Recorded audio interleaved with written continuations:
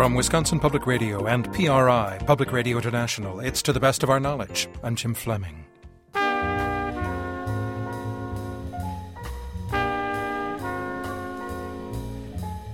How do you explain creative genius? What mysterious accident produced Miles Davis's Kind of Blue? Or Shakespeare's plays, or the Mona Lisa's smile? The ancients called it divine inspiration. Today, scientists are coming up with new answers. When I first started doing my creativity research, I thought there were creative people and then there were the rest of us. But the more that I've done research in the field, the more I realize that we're all equipped with this really fantastic creativity-generating machine, which is our creative brains. How many remarkable things take place in the brain in order for a genuine piece of work to be made? I mean, there's a reason why art has persisted throughout human history, throughout human cultures, throughout time. It exists for a reason that is hardwired in us. Creativity goes under the microscope and inside the scanner today. New research offers the promise of a more creative future for all of us. And poet Molly Peacock finds a role model in the story of an 18th century artist. Imagine starting your life's work at 72. At just that age, Mary Delaney, born May 14th, 1700, died April 15th, 1788, invented what we know as collage. First, Charles Limb is a surgeon and a musician who researches the way musical creativity works in the brain. In a series of groundbreaking experiments, he put jazz musicians inside an fMRI to find out what the brain does during musical improvisation. The renowned bass player Mike Pope is one of his research subjects. That's him playing right now. And Strange Champs explores the science and the music. Mike, that is just such a great version of the way you look tonight. You guys sound like you're really cooking. How much of that is rehearsed and how much is improvised? That arrangement was written, in terms of that counter line, that ba-da-be-da-da-da, that thing, and then, of course, the melody. Those two things were written very much in the way that, like, a two-part Bach convention or something on a much simpler level would be written. And then the solo sections and the bridge, when it starts to just swing, it's written, but it's not super specific. It's just, general chord changes and melody and everything. Bass lines being made up, and the chords specifically are being made up. There's just a skeleton of stuff written. So, Charles, listening to this, is this the sound of musical genius to you? It's pretty cool, isn't it? It's kind of typical to me about how Mike thinks, meaning that, you start with something familiar and known, and you take it to a place that's completely unexpected. I mean, I think that's what jazz is all about. I think every jazz musician is trying to squeeze something out of themselves that is new and unexpected and better than what they've heard or played before. This is the kind of music you've begun investigating in your science lab. What are the kinds of questions that led you there? I mean, what is it you heard and wondered about in music like this? For me, it has to do with kind of the mystery of who we are. I mean, how can we create these things? How do we generate novelty? And so what we've done is tried to design a series of experiments that allow us to look at the brain state in which one is able to play music, which is already a high-level cognitive activity on many levels, versus play something that they're generating spontaneously or improvising. And so the experiments are really designed to get at that difference. What changes in the brain when you go from doing something memorized or overlearned and transition into doing something improvised or created on the spot? And so you put jazz musicians inside an fMRI and said, make music?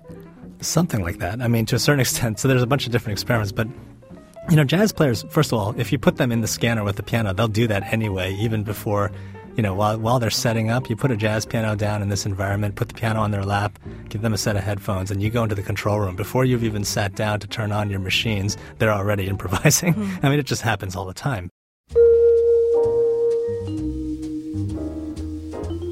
Really what we're doing is trying to set up a construct where we're in fact measuring brain activity in a pretty controlled way, yet to them doesn't feel that controlled because what they're doing is something that they do all the time in music, and that's to either play a melody that they know or to improvise on that melody.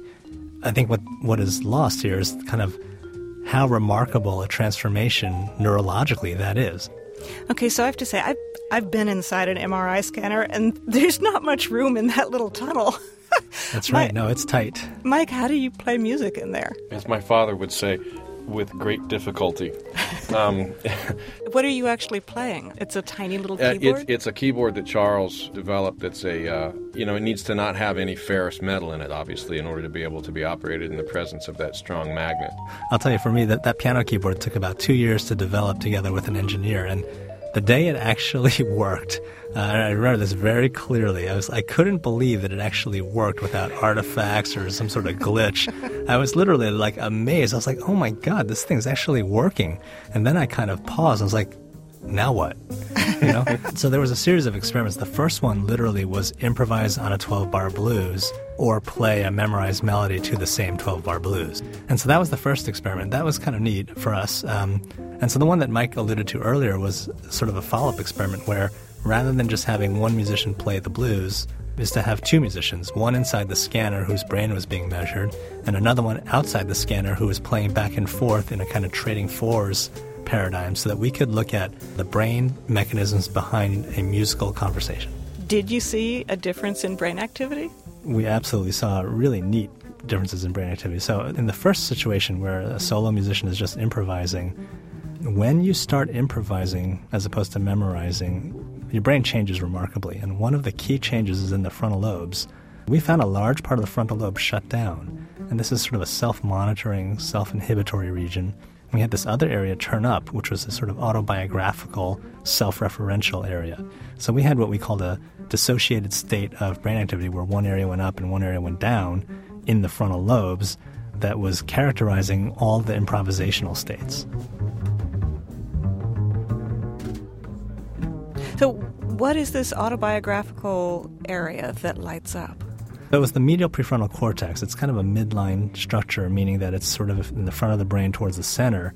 And this part of the brain it's very active when you're doing nothing, for example. So if you're doing a task, in between the tasks, it's very active because it's sort of the part of your brain that's active when you're not actually doing anything in particular.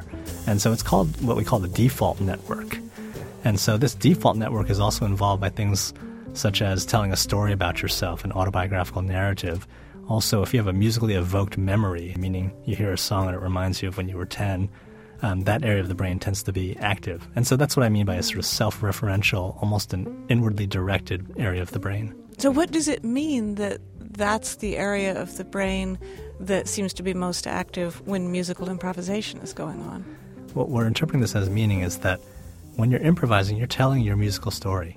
You are using your own voice, your own signature, your life experiences, your musical background, your skills to tell this musical story.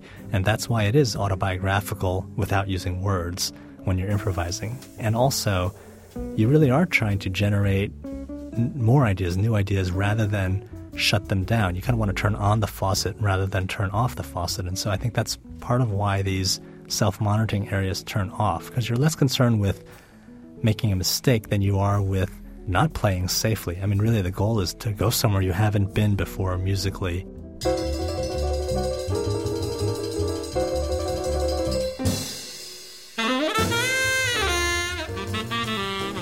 Mike, does that resonate for you? I mean, when you're improvising, does it feel to you as though it's a slightly different brain state? Yeah, it undoubtedly is. The sensation that I have when I play is that my consciousness is essentially a conductor, and my motor nervous system is an orchestra. Because the consciousness, the part that does inhibit, the part that's contemplative and all that stuff, can't do a good job of really making or playing music. It's not what it's there to do. I mean, I've had experiences where I've played music and I've reacted to things that I've heard before I was conscious of the fact that they'd happened. I've actually played something in response to something I've heard and not known what it was until later when I thought about it. So when you're improvising, are you thinking?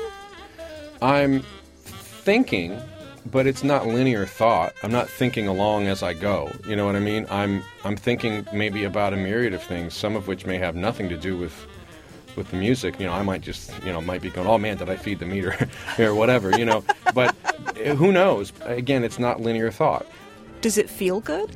Yeah, it should. Yeah, I mean, when it's when it's right, and that's one of the things about music that, to me, the thing that makes music not feel good is when there's no communication at all. That's the thing that makes it sort of sterile, and it takes the life out of it, Well, that's actually why we did that experiment where we had two musicians playing back and forth, because we wanted to see what happens in the brain when you're having this kind of communication musically. And actually these results are really kind of hot off the press, meaning that we're just actually analyzing them, but they've been really neat. We're definitely seeing language areas of the brain, classical language areas of the brain, lighting up when you're having a musical exchange that's improvised, but not a musical exchange that's memorized. I believe that absolutely, personally. I mean, that 100% believe that to be true. It was true in your brain for sure. I saw it the other day. Does it feel like you're having a conversation, Mike, when you're playing with another musician?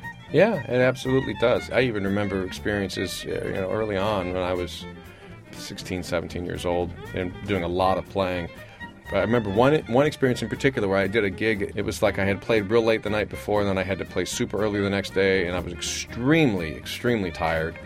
And I remember almost sort of hallucinating words to what I was playing. You know what I mean? I was so exhausted. I was closing my eyes, and I was really enthralled in what I was doing. And I can remember almost actually thinking a stream of words, not quite. Like when you're in a dream state or a near sleep state, you think that you're thinking of words, and they're not actually words. They're just mumbo-jumbo, but I don't know if that's ever happened to you, but that used to happen to me as a kid a lot.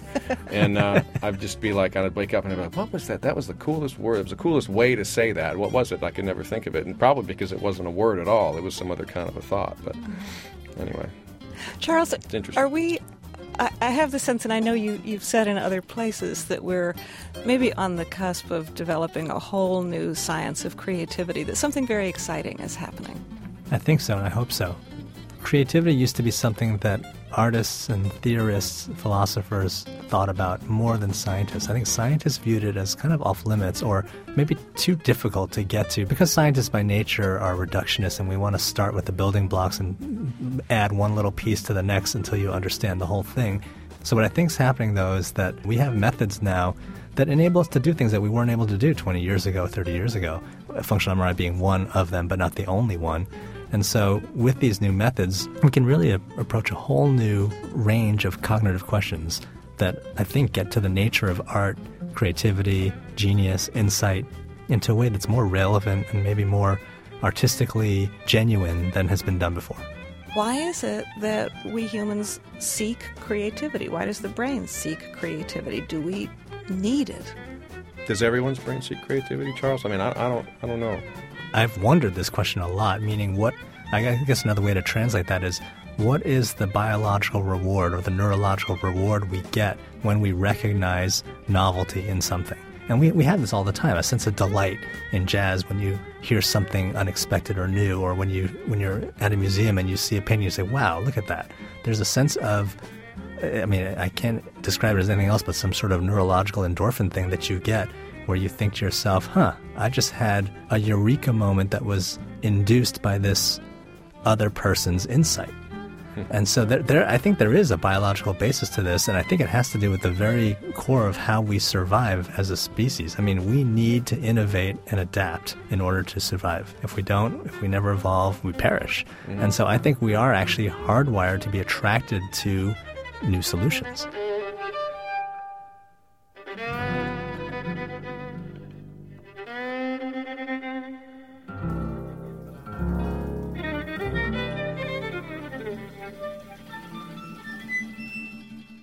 Charles Lim is a hearing specialist and surgeon at Johns Hopkins. He performs cochlear implants on people who've lost their hearing. He's also on the faculty of the Peabody Conservatory of Music. Mike Pope is a celebrated jazz bassist. His most recent solo album was Lay of the Land. To find out more about the music and the science, visit our website at ttbook.org.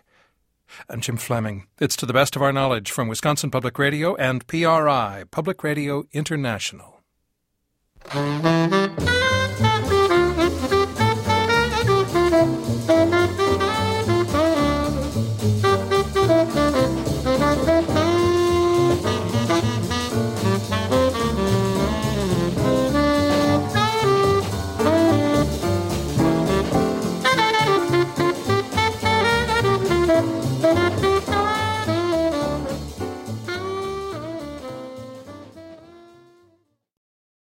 Support for To the Best of Our Knowledge comes from the University of Wisconsin System eCampus, providing access to online degree programs and certificates offered by the 26 campuses of the UW system.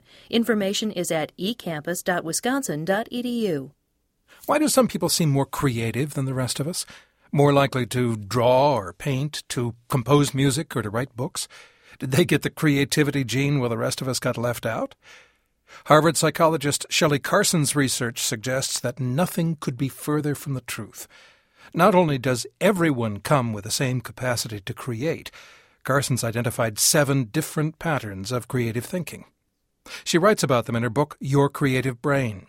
She tells Anne Strainchamps that creativity is necessary for all walks of life, not just arts and sciences as we used to think about it, but in business, in sports, even in the way you raise your family and the way you meet your potential mates.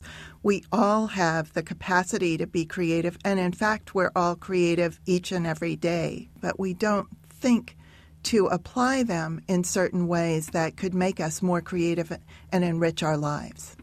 The work that I've done suggests, well, not just my work, but work across the field suggests that highly creative people are able to activate their brains in certain ways depending upon the stage of the creative process that they're in.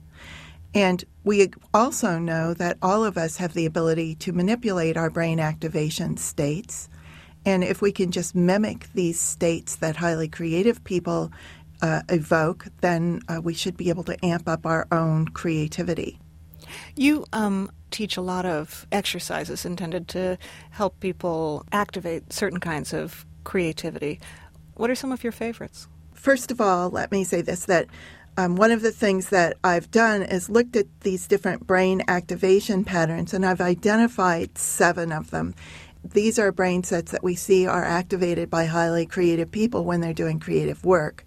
And by the way, I call them brain sets because they're sort of like mindsets. Mm-hmm. You know, when you get in a different mindset, it changes the way you look at the world.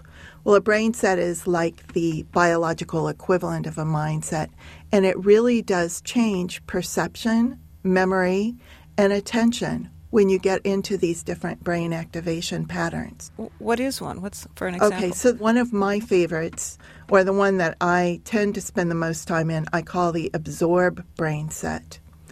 The absorb brain set is when you open your mind to new experiences and ideas and uncritically view your world to take in knowledge. So it's an uncritical way of looking at your environment. So one of the exercises that I've taken from mindfulness that's very effective is to have people, wherever you are, whatever you're doing, unless you're driving, you just close your eyes, take in a few deep breaths, and then you start recognizing and experiencing what is going on through your senses. For instance, you will feel your feet, to spend some time feeling your feet touching the floor, or feeling your shoes on your feet. If you're sitting down, feel how your body is touching the furniture. Become aware of how your clothing feels on your body in a non-judgmental way. And you move through each of the senses, and you'll start hearing sounds you didn't know were there because your sensor's filtering out a lot of this information. And you'll see things you hadn't seen before. Colors become brighter. You'll notice angles and shadows, how light flickers wherever you are.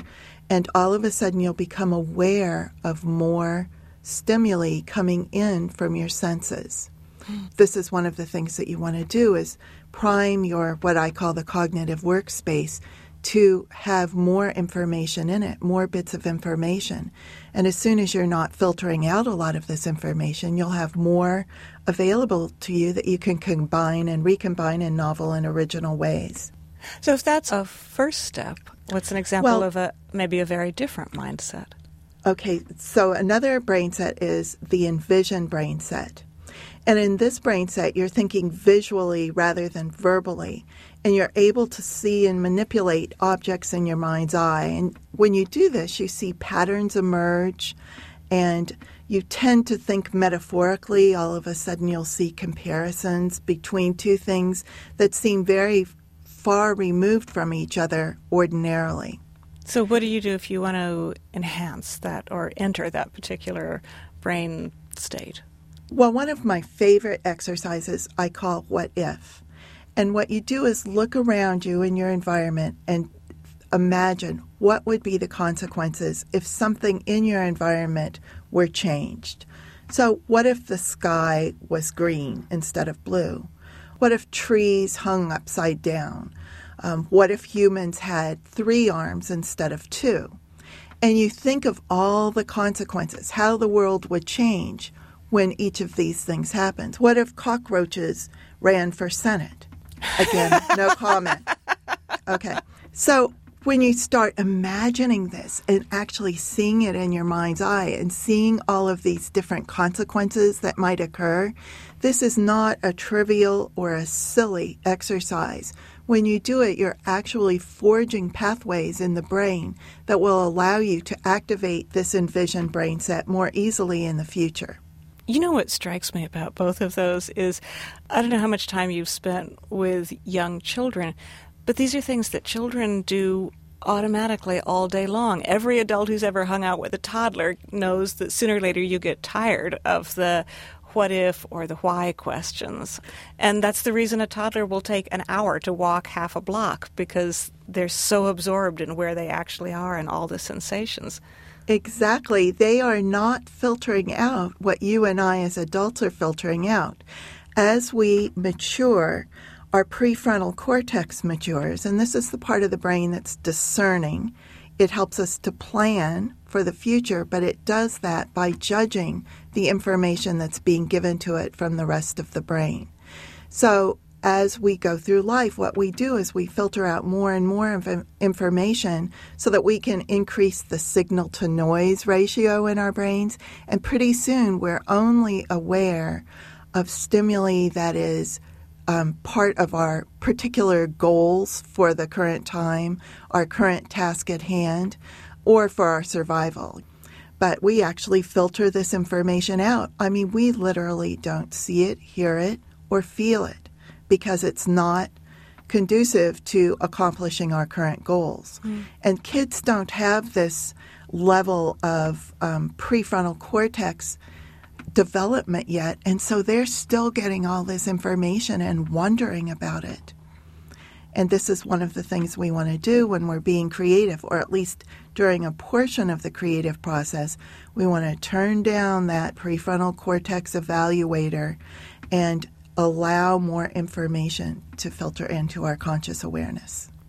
Shelley, what's the value for you in doing the work you do? I mean, clearly you have a strong sense of mission about helping people access their creativity, but I guess I'm curious about what the overall benefit is to the planet, if that's not too corny. Well, my feeling is, and I mean, perhaps there will come a time when we'll become too creative, and then somebody will have to come along and say, whoa, let's be more linear, let's be more sequential, let's be more logical. But right now, where things are changing so rapidly, I think that we need to have a real strong population base of people who are able to adapt, take the next step and see where the next step is going rather than following a already delimited pathway.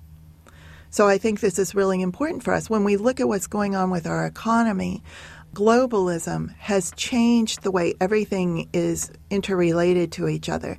And this is going to take a lot of creativity from a lot of different sectors and a lot of different people to figure out how it's going to work to the advantage of the human species.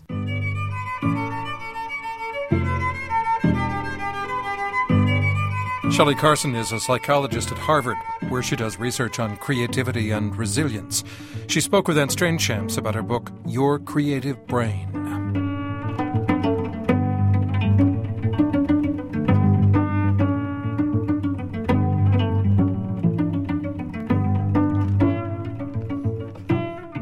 Let's switch centuries. It's the 18th century, the age of Handel and Hogarth.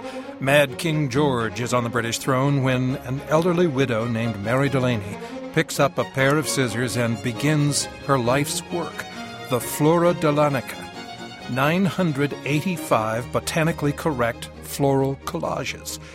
She's 72 years old, and she has just invented a new art form.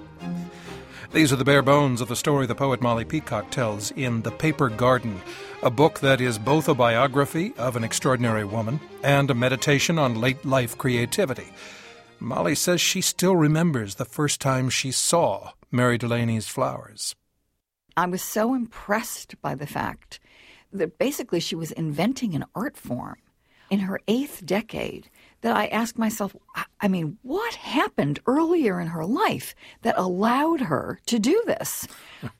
And that's when I started tracking all of the instances of creativity in her life before that, because I thought, how remarkable for this 18th century woman to essentially invent collage. We, of course, think that Picasso invented collage in the 20th century when here she was doing it in 1772. So that was I had this lust to know. Where was it that you saw them the first time? I saw them at the Morgan Library in New York City, and the Morgan had a show of 100 of them. They really are incredible. People in the radio audience are thinking, well, botanicals, pale flowers on white paper. They aren't like that at all. They're on black backgrounds, dramatic black backgrounds, and they're composed of hundreds of little dots and squiggles and half moons and tendrils and circles of brightly colored paper.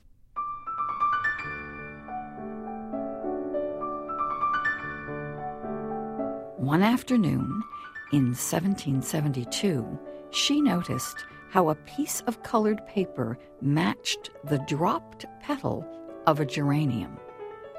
After making that vital imaginative connection between paper and petal, she lifted the 18th century equivalent of an X-Acto blade, she'd have called it a scalpel, with the instrument alive in her still rather smooth-skinned hand. She began to maneuver, carefully cutting the exact geranium petal shape from the scarlet paper. Then another, and another, and another, commencing the most remarkable work of her life.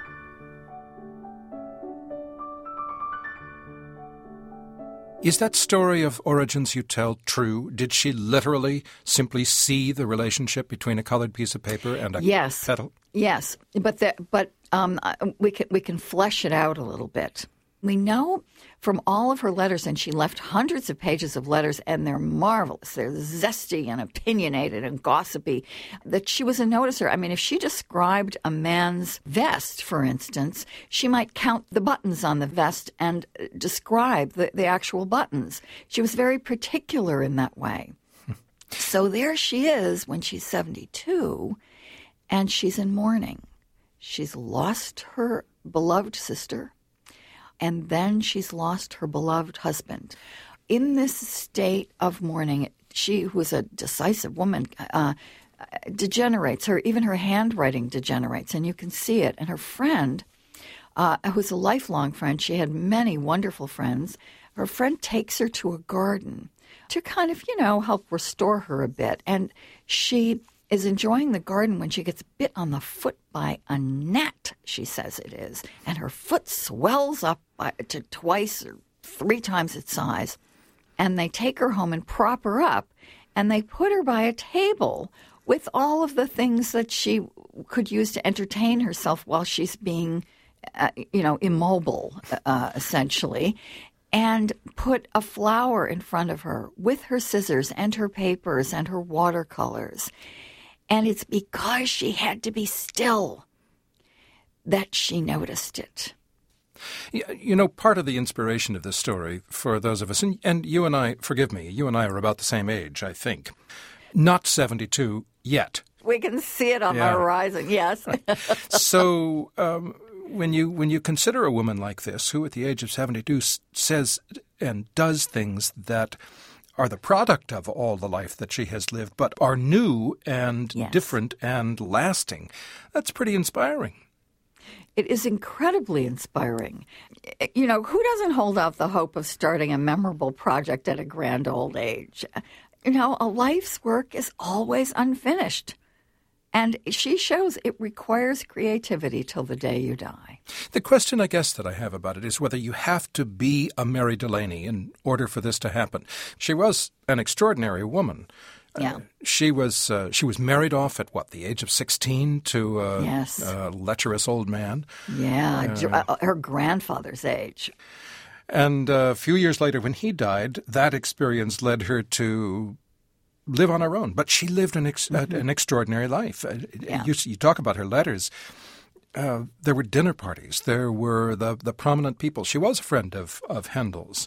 She was a friend of Jonathan Swift's. This is not just some ordinary aging woman. No, that's true. She was born a minor aristocrat. She was the daughter of the second son of this family, and she had no fortune. She associated with people who had great fortunes all of her life and who were famous in their time and still famous, like Swift and Handel. And Hogarth. She got painting tips from Hogarth. But she herself was on the fringes of these circles. But people liked her. When you read her letters, you start to like her too. I mean, there's something sort of wonderfully sane and centered about her and flexible. She bounced back from many of the adversities that she encountered. That's part of lasting in a fresh way into old age as well, to be able to have that flexibility, bouncing back. Yeah, this is a woman who clearly matters to you. This sounds like it was a personal journey for you. Oh, absolutely. The real needle in my heart in all of this is that she began her great work she records 72. The first date that we have on one of them is 73. And my mother died at the age of 73. So just as Mrs. Delaney is beginning this creative burst, my mother passed away. And that connection kind of made me look at Mrs. Delaney as a kind of role model. I know that it's odd to take an 18th century woman as a role model in the 21st century, but believe me, if you encounter her work in her life, it's so emotionally vital. So it was easy to attach to her. You had a lovely Mother's Day essay recently in which you called Mary Delaney your 311-year-old mother. Yes. I thought that was pretty good. But it strikes me that there may be more connections than you have talked about so far. The way this book is put together is, it's kind of a collage, isn't it? It's a written version in some ways of what she did with her scalpel. I have to tell you that I didn't realize I was making a written collage in response to her visual collage. All I knew was that I had all these little pieces of things. I had botanical information. I had historical information, her whole life and all the people in her life. And also, my husband becomes a character in this book. He's a cancer survivor and has been a cancer survivor for a long, long time, for 33 years. But there's still an anxiety in me. There was, when I began this book, an anxiety in me of, what if I lose him? What will happen? What will, just that low-grade unsureness of the future. I was also exploring as I was writing the story of Mrs. Delaney's life. So all of that is in here, in pieces. Well, and I read somewhere that in some ways you see what she was doing as similar to what you've been doing all along, that putting a poem together while not snipping one word and pasting it on top of another does have some creative similarity. Poems are very carefully constructed pieces of art. They are, when I kept going to the British Museum, all of her works are in the British Museum, and they are stored in these huge volumes in the print study room. But anyone can go there and ask to see them, and I explained that I was writing about her, and so I would go and I would look at them, and I began looking at them with a very high-powered magnifying glass, almost in the way that when there's a poem I've encountered that I love, I really, really, really take it apart. And I mean, like taking apart clockworks. And just looking at the way she did this with her through the ultra optics magnifying glass was very satisfying to me. To understand how something intricate works, I feel is very gratifying. It lets you know something. It lets you know something for sure in a very uncertain world.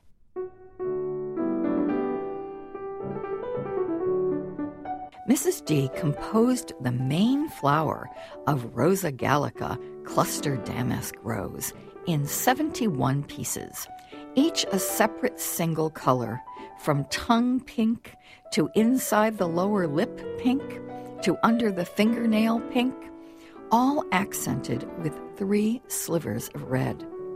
The effect is as deep as a blush. After it was assembled, she painted certain shadows over the petals with a grayish-pink watercolor. The number of colors and the shadows give the muddled head a heaviness. It has the quality of curtsying or bowing from its stem.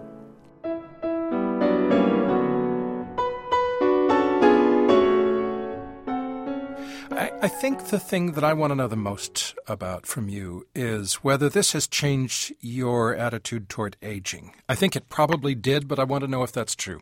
Absolutely. Absolutely. One of the things that people said to me is, oh, well, if Mrs. Delaney, if this hadn't happened to her, if this other thing hadn't happened to her, she would have done this work earlier. And I don't believe it. I believe that some things just take living long enough to do. And I think that late life creativity is fascinating. What people come to and accomplish in late life, it's not a direct line, of course. It's not that one thing builds on the next, builds on the next. It's much more organic. So these flowers and the botany that I learned just made tremendous sense to me, just in terms of human growth and human recollection, because we do get to places where we are looking back, and looking back becomes the material of your making.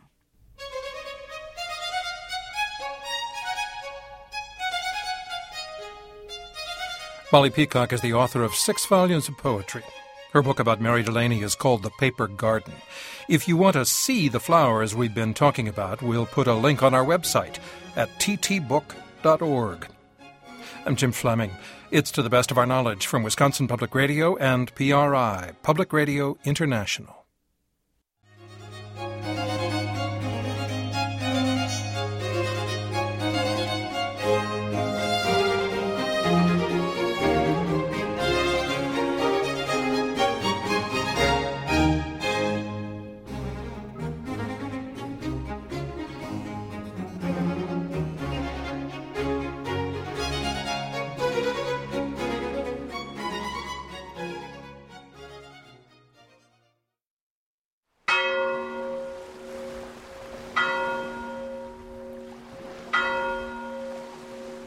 You know, Pythagoras probably walked on this very beach.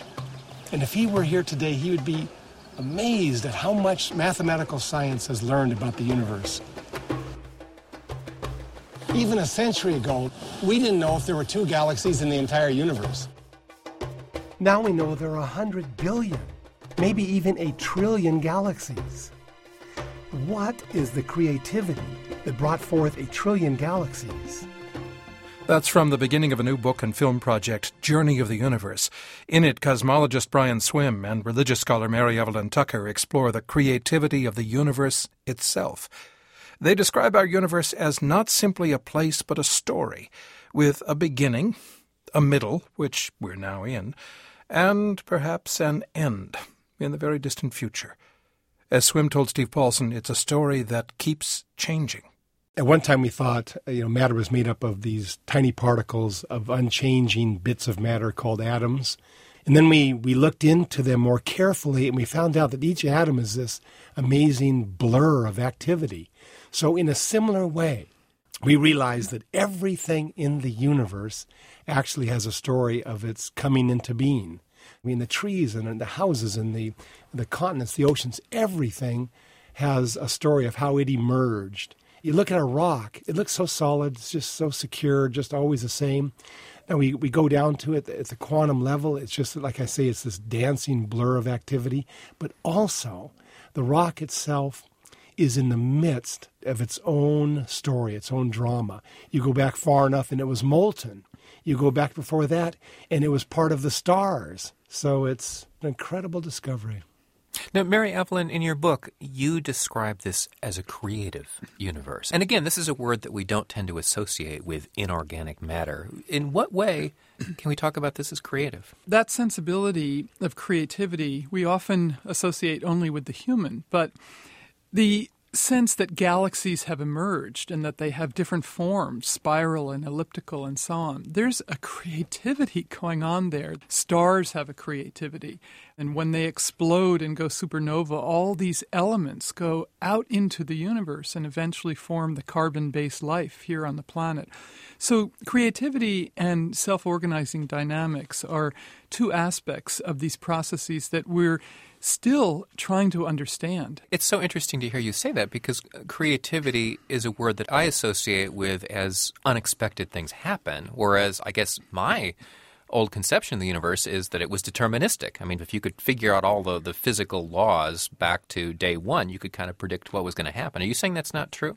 Exactly. Creativity has the unexpected, the spontaneous, the unformed, and creativity, I think, is almost by its nature not deterministic, not necessarily predictive. Of course, these processes have elements which we can understand, laws of physics and laws of geology. And this is what science is studying constantly. What are these laws that we can see these processes emerging? But are you saying that we don't actually live in a deterministic universe? You know, one thing follows from the last thing necessarily, that unexpected things happen? I mean, going back to the early years of the universe? Yeah, that's right. We don't live in a deterministic universe. I mean, that's the great discovery of quantum physics. No one expected this. You look at the simplest little thing in the atomic world, like the hydrogen atom. It consists of a proton and an electron.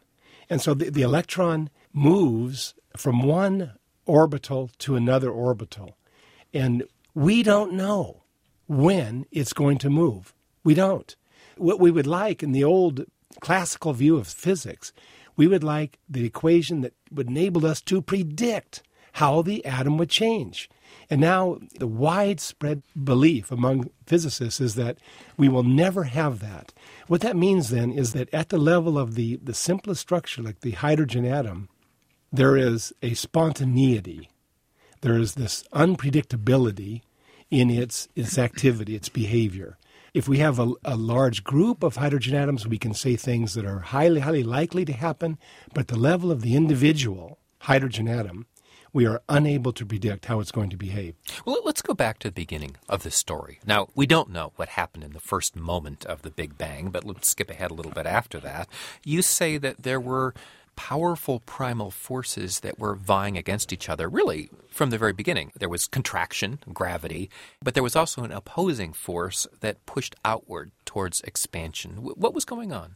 Just imagine you have a moment when you have this vast cloud of hydrogen and helium atoms.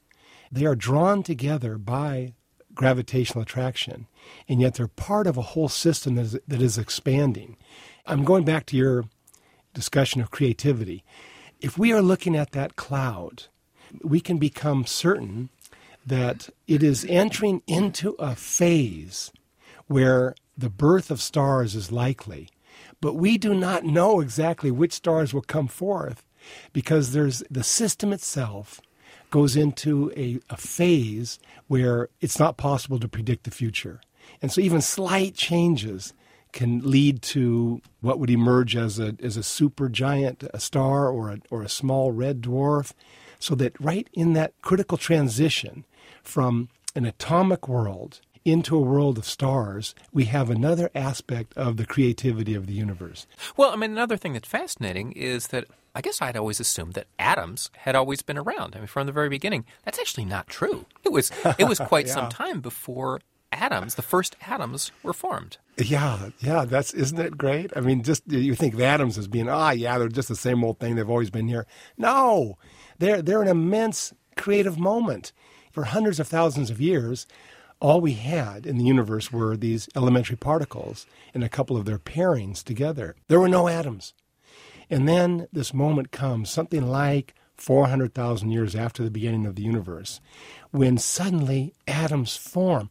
We think of atoms as being small, but at the level of scale of an elementary particle, atoms are like these vast cathedrals. You have a universe with these particles interacting. That seems like a good universe. And then suddenly, just very, very quickly, all of these cathedrals come rushing forth into existence. And those are the primal atoms, like I say, hydrogen, helium, and lithium. And then for a long period of time, that's it. And then we have another amazing moment when the stars come forth and they construct the rest of the atoms in their own processes. Our bodies are composed of hydrogen and carbon and nitrogen. All of them have a story. And that story goes back into the story of the stars and back further into the actual story of the birth of the universe. Are our bodies literally made of stardust? Literally made of stardust. So exploding stars eons ago, that stuff that happened way back when, that is what's in us right now. Yeah. Take it one step further. So we're loaded with carbon atoms. We have no understanding of a way carbon can be created unless you have an exploding star. I mean, it's just such a stunning realization. Carbon atoms require an entire star for their manufacture, for their construction, for their creation. And then the stars themselves, they require a galaxy to come forth. So what we've learned... So you have a galaxy before you have a star? Yeah, they come forth kind of together. Our galaxy consists of 100 billion stars. So the galaxy is the way in which the stars come forth and organize themselves. And then the stars are the ways in which the elements are actually created, like carbon. So that all of the carbon atoms in our body literally were constructed in stars and then were dispersed into the Milky Way galaxy through explosions. Now, I have to say, the way you write about stars in your book is really kind of fascinating. You say the star exists not in a world of stasis, but in a realm of seething disequilibrium. And you go on to say stars are fiery cauldrons of transformation. Stars are wombs of immense creativity. That's not the way I've always thought about stars. Yeah, so that just a few thousand years ago, humans thought of stars as eternal. We didn't know that stars had a life cycle. They're actually born, they develop, they die. And then it wasn't until just recently, the middle of the 20th century, that we understood what was going on inside of stars. We knew that they were emanating this light, but we didn't know how. And the great discovery is that they generate this light by transforming the atoms, by fusing atoms together. It's an amazing discovery about the nature of the universe. And now that we know the scientific details, how can we understand them? See, science itself needs help to understand the majesty of what is discovered. Now, for instance, the fiery cauldron, that image, speaking about a star, comes from the Chinese tradition. So we were bringing in the deep reflections on creativity, on cosmos from China. And Mary Evelyn came up with that phrase, and I just love it. The sensibilities of many cultures around the world, especially East Asia, have been deeply infused with the creative, ongoing, dynamic processes of nature and the cosmos as a whole. And so that fiery cauldron of creativity is at the heart of Confucian and Taoist understanding of the universe. Well, I'm struck by the language that you use in this book because it's not the usual kind of language you find in a science book. For instance, you talk about transformation. And we've already talked about creativity. Was that part of your project here to sort of bring in the language of art, of the humanities, of even religion into the story of science? Absolutely. See, the way in which we scientists would talk about a star, we'd say, well, it's a ball of gas. I mean, it literally is a ball of gas, so that's true. But you see, that's only one dimension of what's going on. So we consciously brought in the insights from the humanities around the planet as a way of exploring these great discoveries. We've just discovered the emergence of a 14 billion year creative event that we call the universe. What's the meaning for our lives? Well, let me pursue that, because it's not obvious what the meaning is here. I mean, it's fascinating to hear you talk about that, but still, meaning and purpose seem to be words that we humans have constructed to try to make sense of our lives. But are those words somehow connected to this scientific story you've been describing?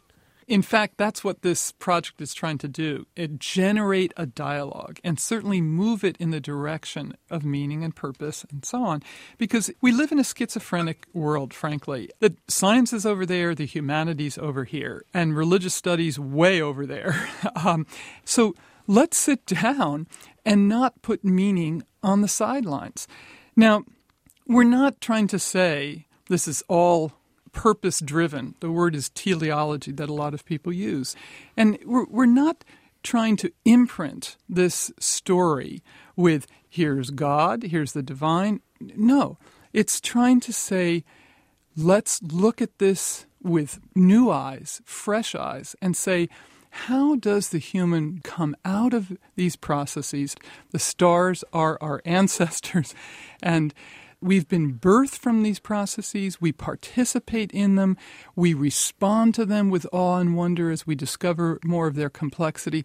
And this awakens in us a new sense of meaning, of our role, of our purpose. If we're rooted in these processes, a new kind of connectedness, even love emerges. We're embraced by these processes. Wow. So meaning and purpose is very much a part of what we're trying to do. Mary Evelyn Tucker and Brian Swimme are the authors of Journey of the Universe, which is both a book and a documentary film. Steve Paulson spoke with them.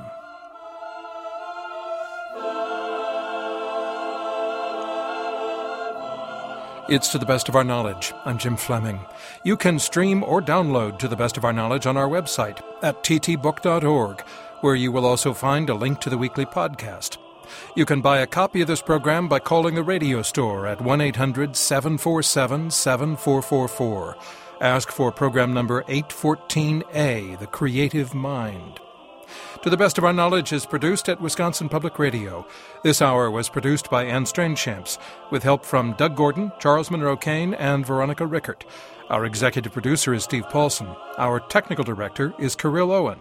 Today's engineer is Steve Gotcher. PRI, Public Radio International.